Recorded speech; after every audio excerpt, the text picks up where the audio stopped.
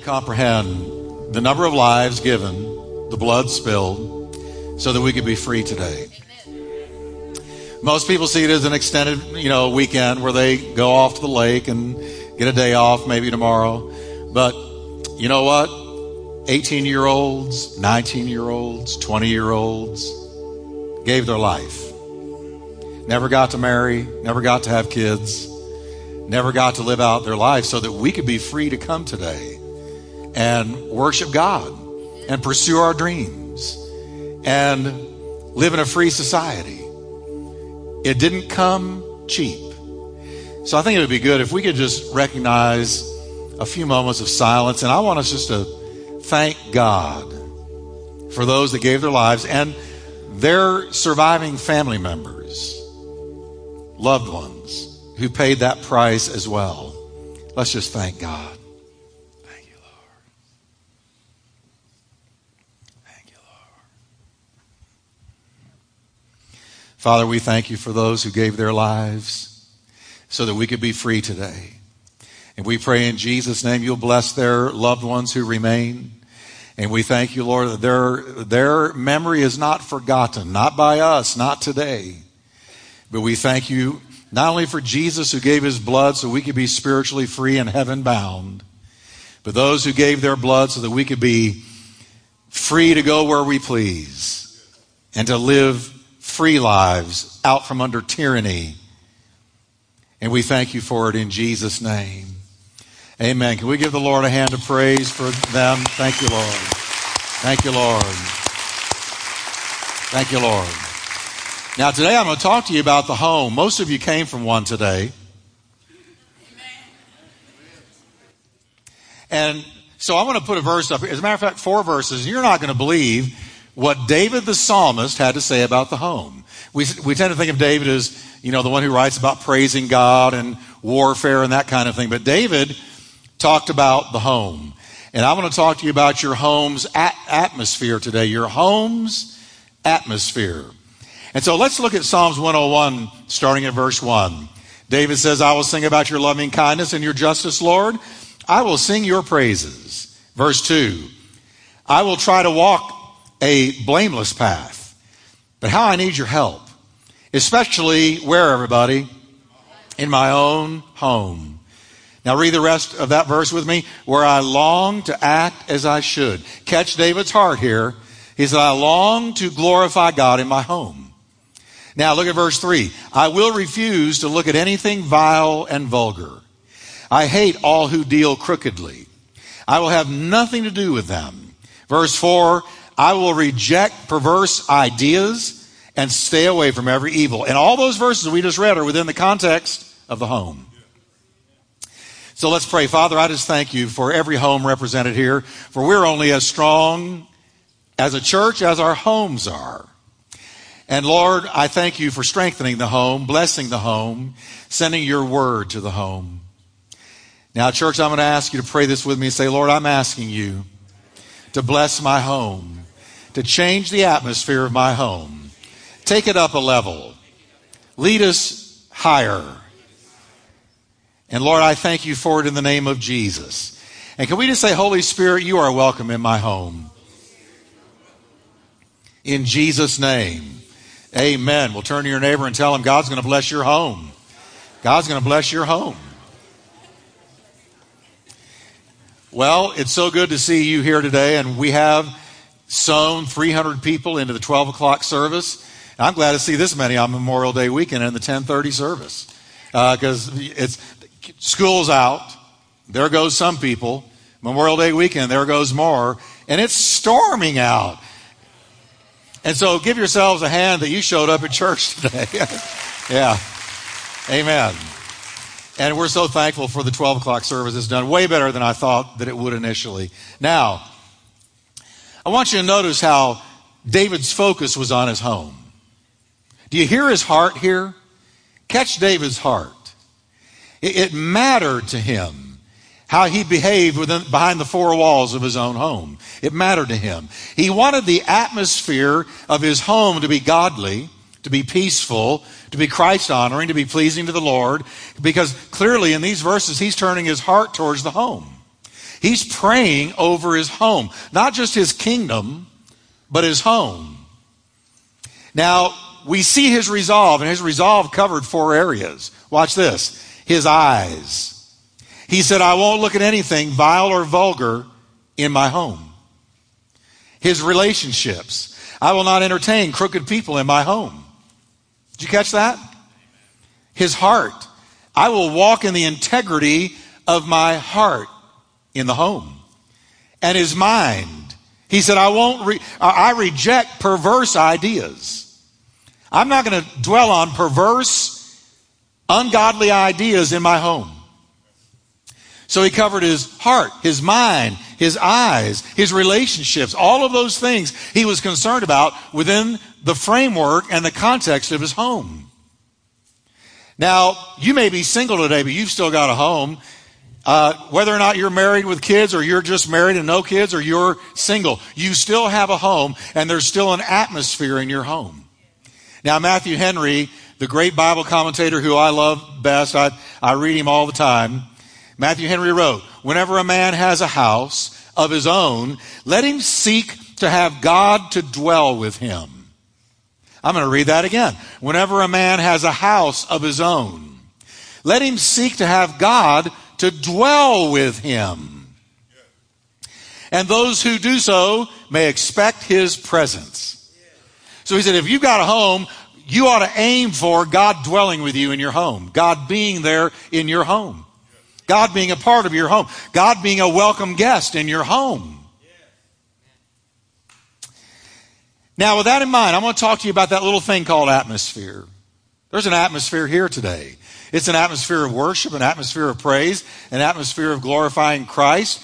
We're not spiritually dead. We're not God's frozen chosen. We are the living, breathing, on fire saints of God. There is life here. There is an atmosphere here. And one of the reasons you come to church, believe me, one of the reasons you choose a church is based on the atmosphere you felt when you visited.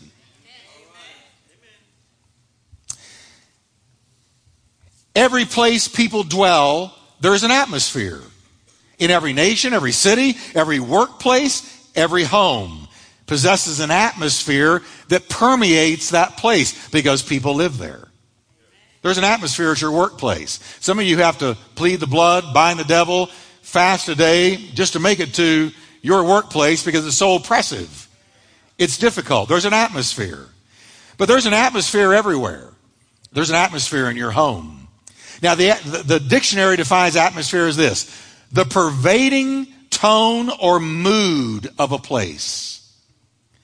Atmosphere is the pervading tone or mood of a place. What do you feel when you walk into somebody's home?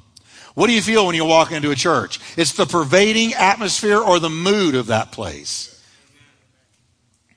We say, for instance, that hotel is famous for its friendly, welcoming atmosphere. We say that kind of thing.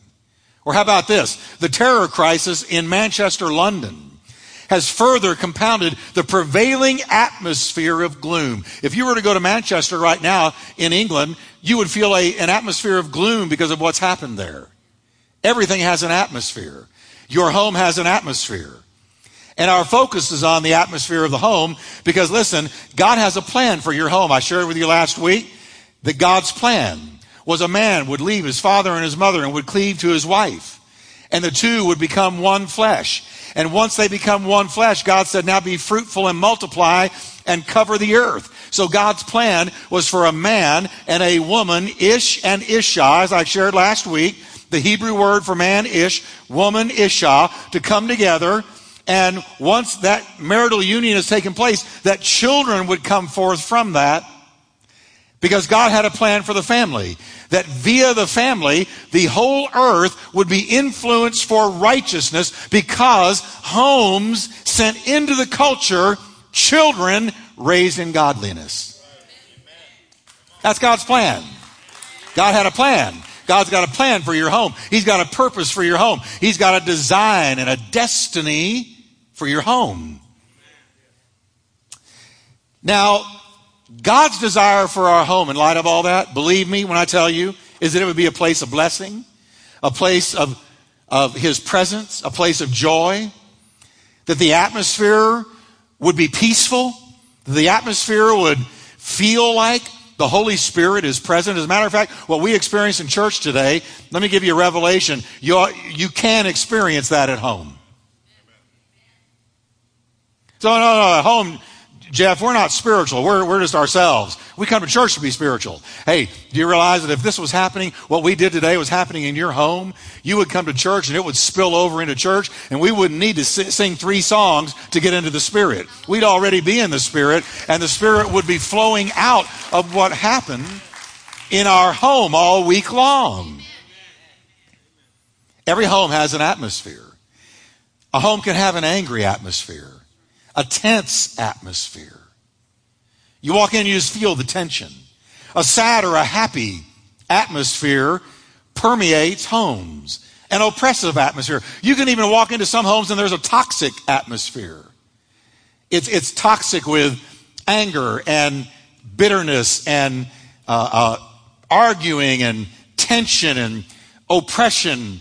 And I've got news for you that Jesus Christ hung on the cross to bring a blessing into your home. See, the fall of Adam and Eve brought a curse on the home, but the death and resurrection of Christ released the blessing of God on the home, because Abraham was told, through you, all the families of the earth will be blessed.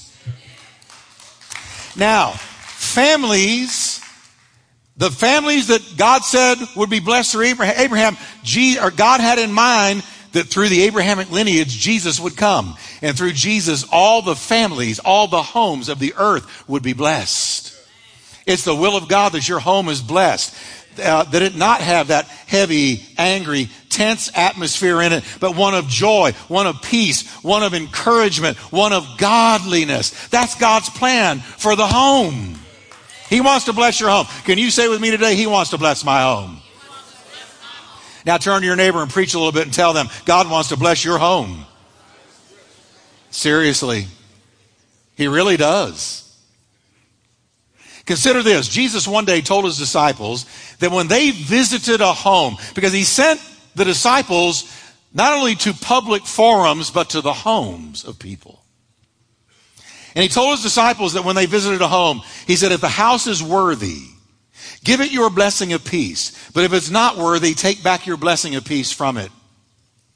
So according to Jesus Christ, that the home that received Him and His words would experience an atmosphere of peace, but the home that rejected Him would lose that same peace. So Jesus understood the power of atmosphere in a home. He said, I want you to have peace. And if you receive me and my words, it will bring a peaceful atmosphere to your home. But if you reject me, you open the door for the enemy to attack your home. And you lose peace. I don't know about you, but as for me and my house, we will serve the Lord. I want the peace of God, the blessing of God, the presence of God, the joy of the Lord to be in my home. Now, what a lot of Christians don't understand is that getting saved is just the beginning of changing the atmosphere of your home. Once we're saved, we must learn to practice those things that bring a peaceful, godly atmosphere into our home. You can be as saved as the day is long, but if you don't know how to bring the atmosphere of God into your home, then you're going to miss something, because there is wisdom, knowledge, and understanding regarding bringing the peace and the atmosphere of God into your home. We know, for instance, from the teaching of Jesus, that Satan looks for empty places to occupy. Now listen carefully to this. I'm going to show you truth about spiritual warfare. Watch this. Jesus said, this evil nation, talking about Israel, is like a man possessed by a demon. For if the demon leaves, it goes into the deserts for a while, seeking rest, but finding none. Then the demon says, I will return to the man I came from. So it returns and finds the man's heart. Now watch the condition of the heart. Look at it. Everybody say clean, but empty. Now notice, the house had been cleaned just like somebody forgiven of sin has been cleansed by the blood. But Jesus also points out that the house now is empty. And look what happens. Then the demon finds 7 other spirits more evil than itself, and all enter the man and live in him. And so he is worse off than before. Now the man in Jesus' story has been delivered and he's been cleansed, but he has not filled the emptiness with something else. And in this case, it's God. He has been cleansed, but he has not practiced the presence of God. Now here's how this applies. Let me bring it right down to you.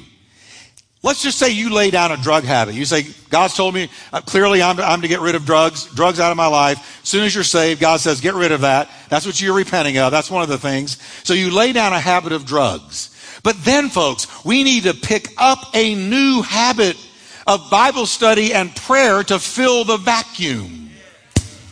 Come on. You can't just leave something and stand there empty. If you walk away, here's another example. If you walk away from old destructive relationships, then God's going to lead you to replace them with new godly relationships. See, here's the thing about God. Our God never calls us out of something but what he's got something to call us into. He calls us out to call us Ona. Hi, Ona. I just had a moment. He calls us out to call us in. Everybody say, he called me out to call me in. He never calls you out of a thing, but what he's got something in mind for you to take you into. He called Israel out of Egypt so he could carry them into the promised land. He said, I'm going to take you out so that I can take you in. I'm going to take you out of a curse and bring you into a blessing. I'm going to take you out of death and bring you into life. I'm going to take you out of hell and I'm going to bring you into heaven. I'm going to take you out of blind and I'm going to bring you into sight.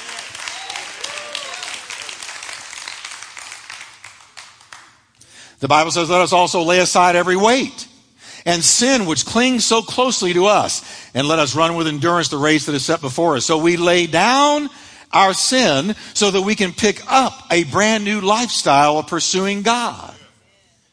Now here's my point. He never calls us out of something or asks us to lay something down to leave us standing there empty. That's what the mistake that man made. He was cleansed, but he did not practice the presence of God, and the enemy got a foothold in his life. So in Jesus' story, Satan swooped in to capitalize on the emptiness of the house, though it was clean. Now here's the lesson for us when it has to do with our home. Once we're saved, we must learn how to ongoingly fill our hearts and lives with the word and the worship and fellowship and good works, lest Satan take advantage of the emptiness with fresh temptations. That's why it says to the believer, you ought to always be abounding in the work of the Lord. It says, being continuously filled with the Holy Spirit. It says that we are to graze every day in the Word of God. We are not to allow an empty vacuum to remain in our life, but fill ourselves. And not only ourselves, but our home. Listen, home. Our homes are exactly the same way. They may be filled with saved people, but we've got to learn how to practice the presence of God in our homes, lest Satan come and steal the peace away and attack us. And listen, let me talk to you about spiritual warfare. You think the enemy is not trying to change the atmosphere of your home? Because he knows that atmosphere matters. He knows if it's a draining, trying, vexing atmosphere, you're going to walk out of your house every day limping, dragging, beat down, depressed, discouraged. He also knows that if it is a joyful, loving, happy, God-filled home, you're going to walk out ready to take on the world and the devil all at once, because the atmosphere of your home matters. A survey was taken of 286 students in a Christian high school. And this is what the survey revealed. 45% of 286 students, as good as half, said that they have experienced a presence, seen or heard, in their room that scared them.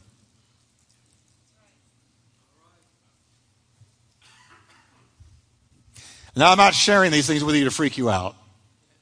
I want you to see that the enemy's out to change the atmosphere of your home. And sometimes you got to stand up and chase him out. Sometimes you got to stand up in the middle of your living room and say, that's it, and put your foot down and worship God until the Spirit falls and the enemy is driven out. So a presence in their room that scared them. 59% said they harbored bad thoughts about God. 43% said they find it mentally hard to pray and read their Bible in their own home. 69% reported hearing voices in their head, like there was a subconscious voice talking to them. 22% said they frequently entertain thoughts of suicide. This is teenagers in Christian homes whose parents have paid good money to put them in a Christian school, but this is the atmosphere they're encountering at home. This is the enemy attacking the atmosphere of their home. So when God created the home, he created it to be a place of encouragement, edification, and joy. A place we look forward to returning to at the end of a hard day. A refuge from the storms of life is what our home should be. A filling station where our spirits are refueled with strength and hope. They are to be places of joy. They are to be places of encouragement and edification and exhortation and comfort, not discouragement and not being beat down, but a place where Jesus is ministering to the members of that household through each other. Now, if ever there were Bible verses that tell us how to change the atmosphere. Now, I want to know, how many of you would like to change the atmosphere of your home? Even if it's a good atmosphere, how many of you can say, I know it can be better? Come on. Come on. You say, well, I don't know, Jeff, I'm single. Well, you need Jesus there if you're single too. So you might as well raise your hand. Now, if ever there were Bible verses about changing the atmosphere of your home, they are in Ephesians 4:29 through 32. Now, Paul wrote these to the church, but they are right for the home. So I'm going to deal with 3 things that will change the atmosphere of your home. How many of you are ready for that? Let me deal with them. First of all, we're going to see in Ephesians 4:29, watch your words. Listen to verse 29. Don't use foul or abusive language. Let everything you say be good, helpful, and edifying, so that your words will be an encouragement to those who hear them. He's dealing with the words. Now, Paul is meddling, and I'm going to tell you right up front, I've said wrong things many times in the home. I'm not pointing a finger at you saying you need to get it together because I've got it all together and have had for many years. No. I've messed up with my words, and so have you. Remember, James said, if you're perfect with your words, you're a perfect man. And I don't think there's one perfect man or one perfect woman in this room. So let's just allow the word to talk to us today without feeling like, we're being beat on or anything, because that's not what it's for. I'm going to encourage you with this, and I want to give you some wisdom with this. And it has spoken to me as well. Nothing sets the atmosphere of a home like the words we speak. And the tone we speak them in. Because you ever notice you can say the right thing with the wrong tone? Matter of fact, some of you are pros at saying the right thing with the wrong tone. How you doing today, honey? Fine. Oh, I'm just doing fine. I love you, honey. I love you too. Tone. Do you know that attitude shows through tone? More than any other thing. You can say the right thing the wrong way. But here's the deal. If critical, harsh, angry words are being spoken in the home all the time, it creates an atmosphere. It creates an atmosphere of sorrow, of tension, and of resentment and discouragement because your words set the atmosphere of the home. Now, I know this stings a little bit, but we need to hear this because there is power in what we say. Conversely, kind, encouraging, soft-spoken, loving words will totally change the atmosphere into one of blessing and of peace. It will. The words you say. There's nothing more powerful in the home than the words that are spoken in that home. They set the atmosphere. The Bible says death and life are in the power of your tongue. Death and life are in the power of the tongue. You know that old saying, sticks and stones may break my bones, but words will never hurt me. That is the biggest lie on the planet. Because words will hurt you more than sticks and stones. Sticks and stones will hurt you for a season, but the bruising will go away. But what is spoken over us via words can last a lifetime. You can destroy a person with words. Many a person's potential, future, self-esteem, ambition, confidence have been hindered or destroyed by words spoken to them in childhood. Did you know that research has shown that it takes 5 positive statements to undo every one negative statement? If I say to you, well, you're kind of bumbling, I got to come up with 5 things good to say to undo what I just said. That's a lot of work. It's easier to just say something good right off the bat. With one negative thing, it takes 5 positive words to undo it. You change a person's life by the words you speak over them, especially a child. Let me give you an example. Words like, you're a loser. You don't ever do anything right. You're ugly. You sure didn't get blessed in the genetic department. You don't have any talent or ability. You really irritate me all the time. I can't wait for you to move. You're not lovable. You're not even likable.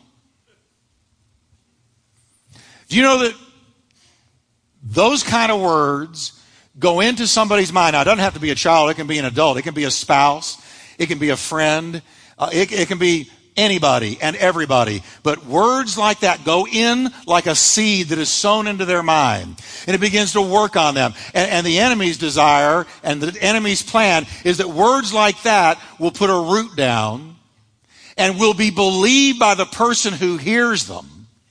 And that their self-esteem and confidence will be ripped down and destroyed for the rest of their days. That it will take away their potential in God.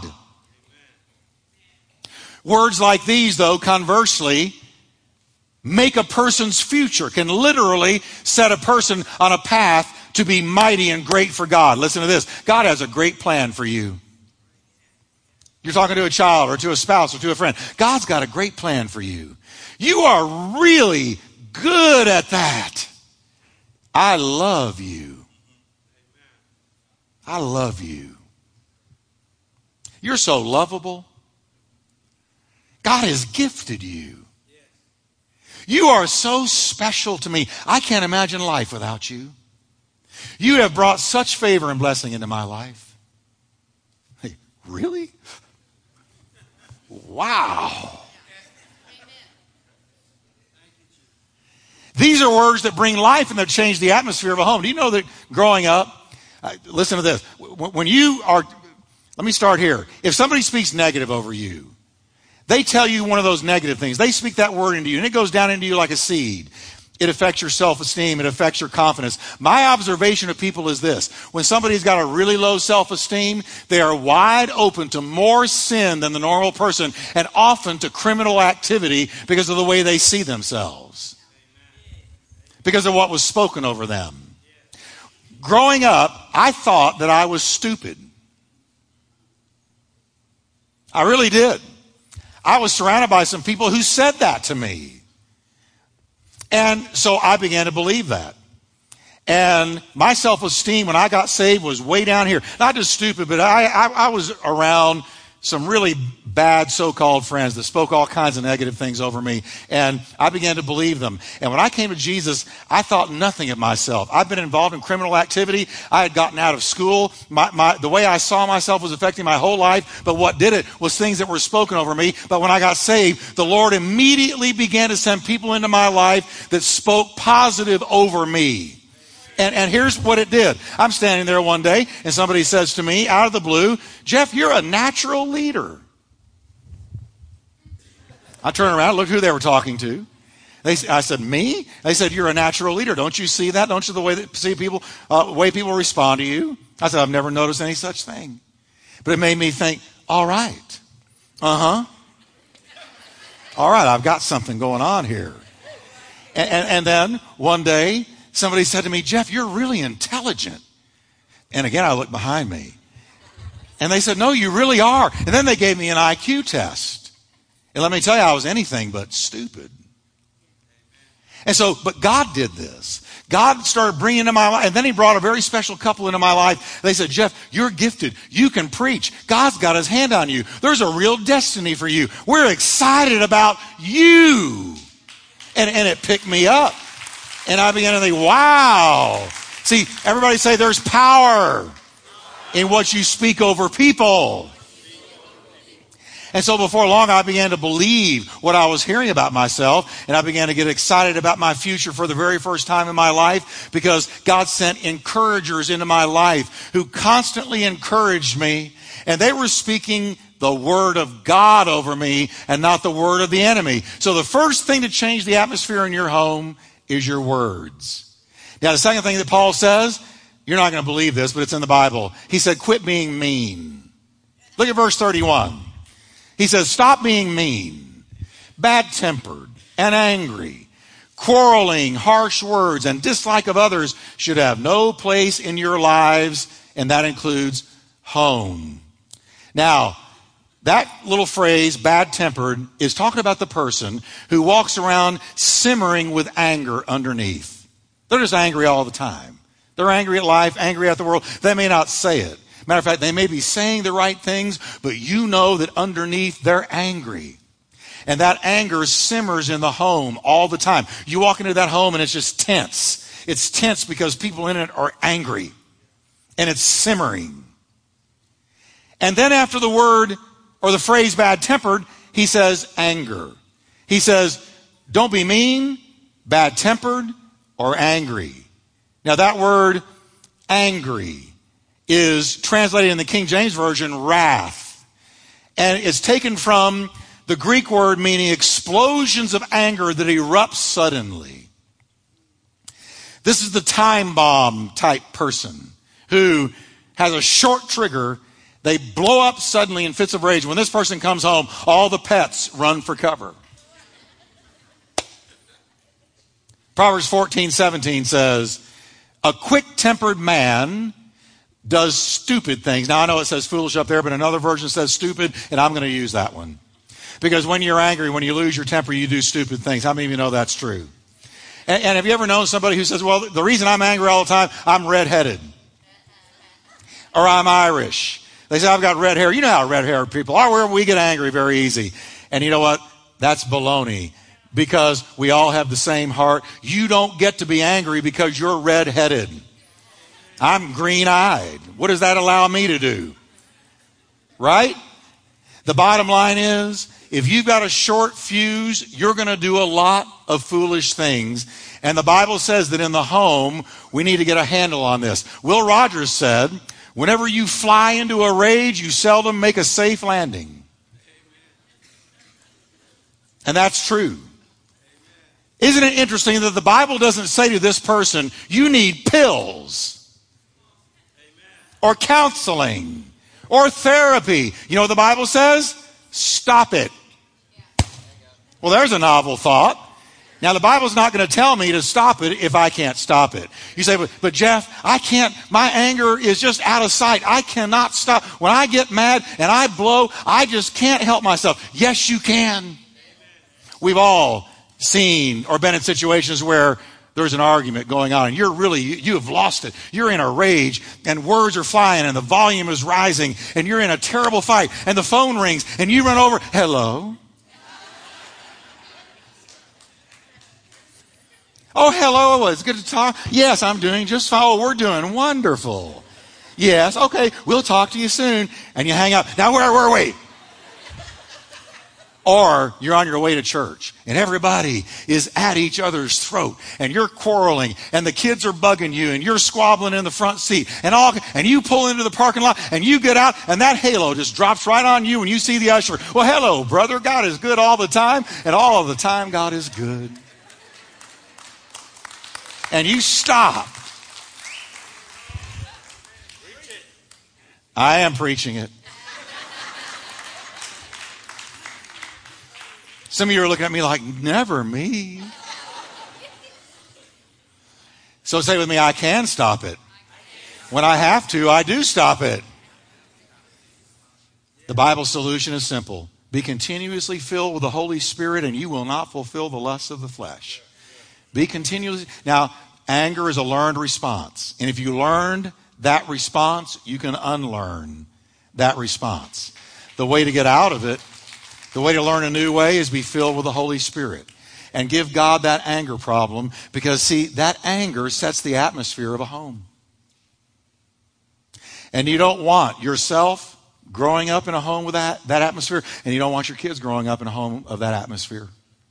Finally, an atmosphere of peace and joy comes when we practice kindness and forgiveness. Listen, instead of blowing your stack and being mean and being angry, be kind to each other, tenderhearted, forgiving one another, just as God, for Christ's sake, has forgiven you.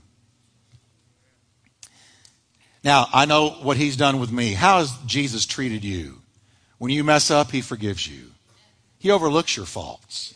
He loves you unconditionally. And he says, in the same way that he does that to you, you practice that towards others. Kindness.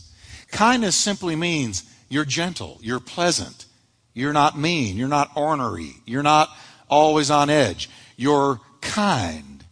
You say things that edify and encourage. You're tender of heart. You're compassionate. You're understanding. You're sensitive to others. Treat people in the house the way you want to be treated.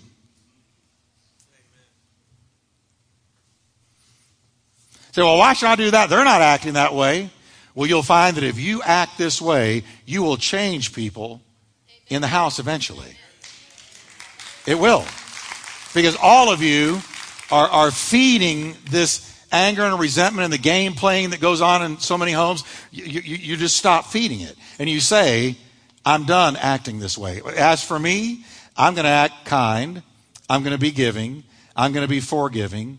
I'm going to forgive instantly. I'm not going to hold people's mistakes and shortcomings and faults against them. I'm not going to bring up what they did 3 years ago and get historical. Because when you get historical, you get hysterical. I'm not at all saying you shouldn't be truthful or firm, that you should never correct or punish for things that are done wrong. But as a rule, you practice kindness. The Bible says in Proverbs 31 about the godly woman, she lives according to the law. Look at that. She opens her mouth with wisdom, and on her tongue is a law of kindness. She has said, kindness for me is a law that I submit to. I'm going to be kind in my home. So I'm going to ask us to stand together today, can we? And I want you to say with me, let's just do this together. Say with me, watch your words. Stop being mean and angry. Practice kindness and forgiveness. Those things right there, those things alone will change the atmosphere. Change the atmosphere. And you know what? If you're like me, I need God's help to do it. I've always been transparent with you.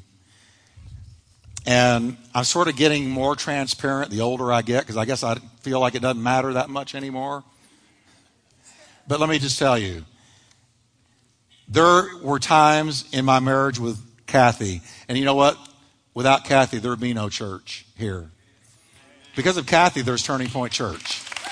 And that's the truth. And, there were times we had very hearty disagreements. Isn't that a good way to put it? How many of you have had a hearty disagreement lately? Now, I'm not calling it an argument, just a hearty disagreement. Now, here was the deal. I have an ability with words. I had an ability with words that Kathy didn't have, and I used that against her. When we would have a disagreement, I would go into my lawyer mode or my prosecutor mode, and I would defeat her verbally.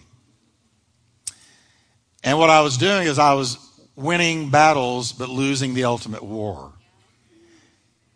And one night we had a hearty disagreement. And I was on my way to go preach. Don't you know, the Holy One?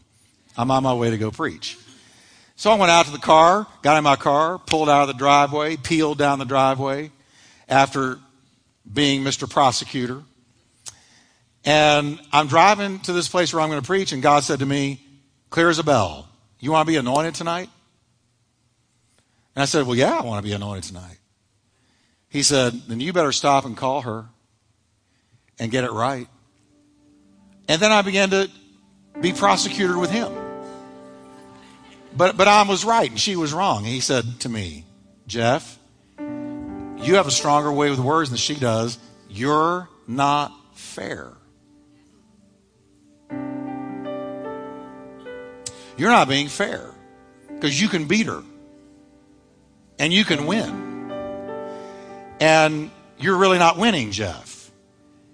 So stop it. He didn't say go get a pill. He didn't say go take a drink. He didn't say go into therapy. He just said stop it. That's why I don't counsel much. Because if I counsel somebody, I'm going to say admit it and quit it. You know, just admit it and quit it. I don't. So anyway, now this is really going back because there were no cell phones. I had to pull into a place and use a payphone. So I put a quarter in, and here's what she did. She didn't even say hello. It rang. She picks it up. Well, it's about time. And I said, Kathy, I was so wrong. I'm sorry with the way that I beat on you verbally. And she said, I'm sorry too. And that night I was anointed squared. But here's the deal. Some of you have a strength in your home that your spouse doesn't have. And you can use that strength against them. Don't be unfair. Some of you women, you can out-talk your man. He's just sort of, what about them cowboys? And that's about all he's got to say. But you have a way with words. Do you know that you can beat him down and it's not fair? Be kind, tenderhearted, forgiving. Father, we just thank you right now for helping us to change the atmosphere in our home. If you feel free to do it, would you just lift your hands up to the Lord Jesus and say, Lord, I give you my home. I give you the atmosphere that prevails. Lord, it can always be better. I give you my words. I give you my anger. I give to you the spirit I walk in the home. Lord, help me to change me and thereby change the atmosphere.